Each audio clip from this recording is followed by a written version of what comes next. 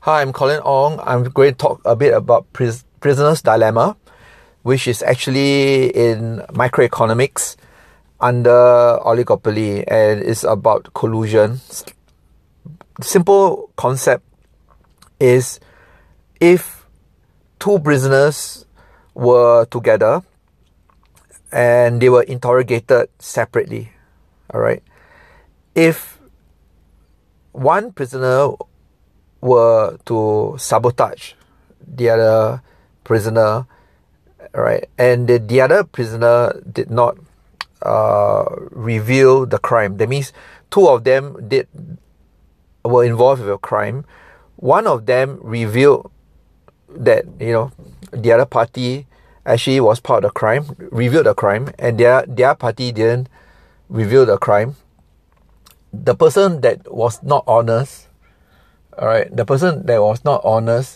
actually has to serve a longer term, a longer punishment, and the person who revealed may get scot-free,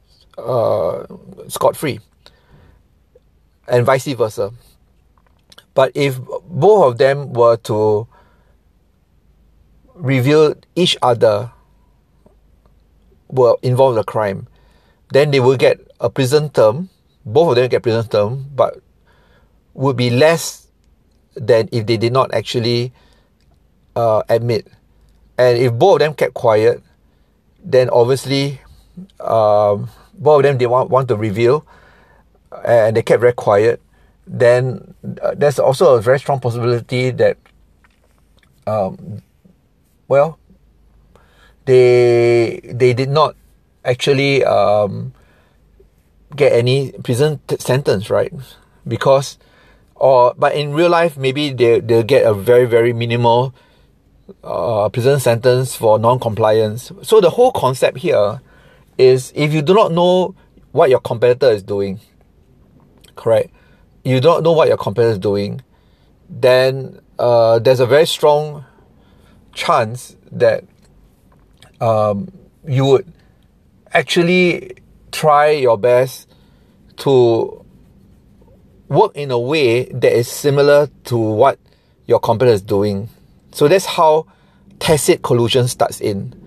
So to give another example, all right, I want to sell a new product, for example, bubble tea.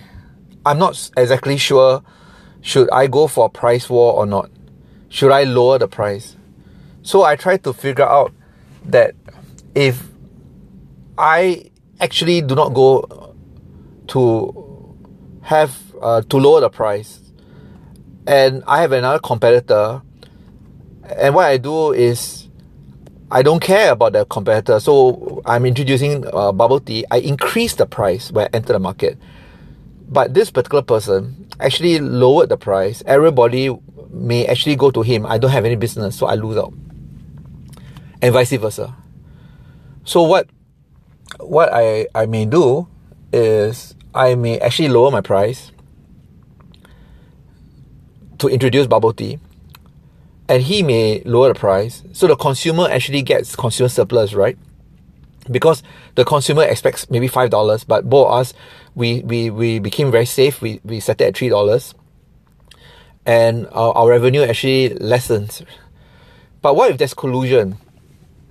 Collusion could be that, okay, I will set the price at $7, and somehow or other I'll leak the information to my competitor, who will also set the price at $7.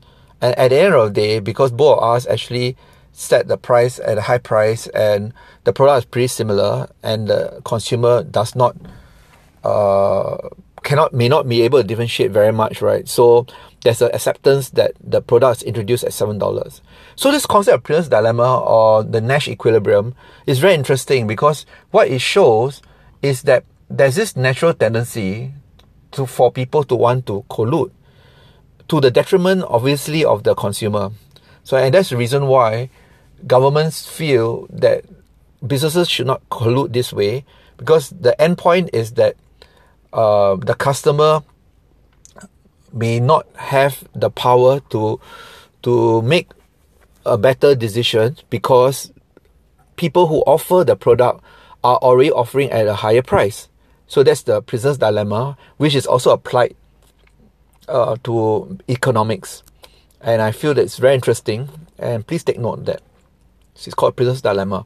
If you need help in economics, you can email me, colinongts@hotmail.com, or if you're based in Singapore, you can actually call me 9674 9640. Thank you.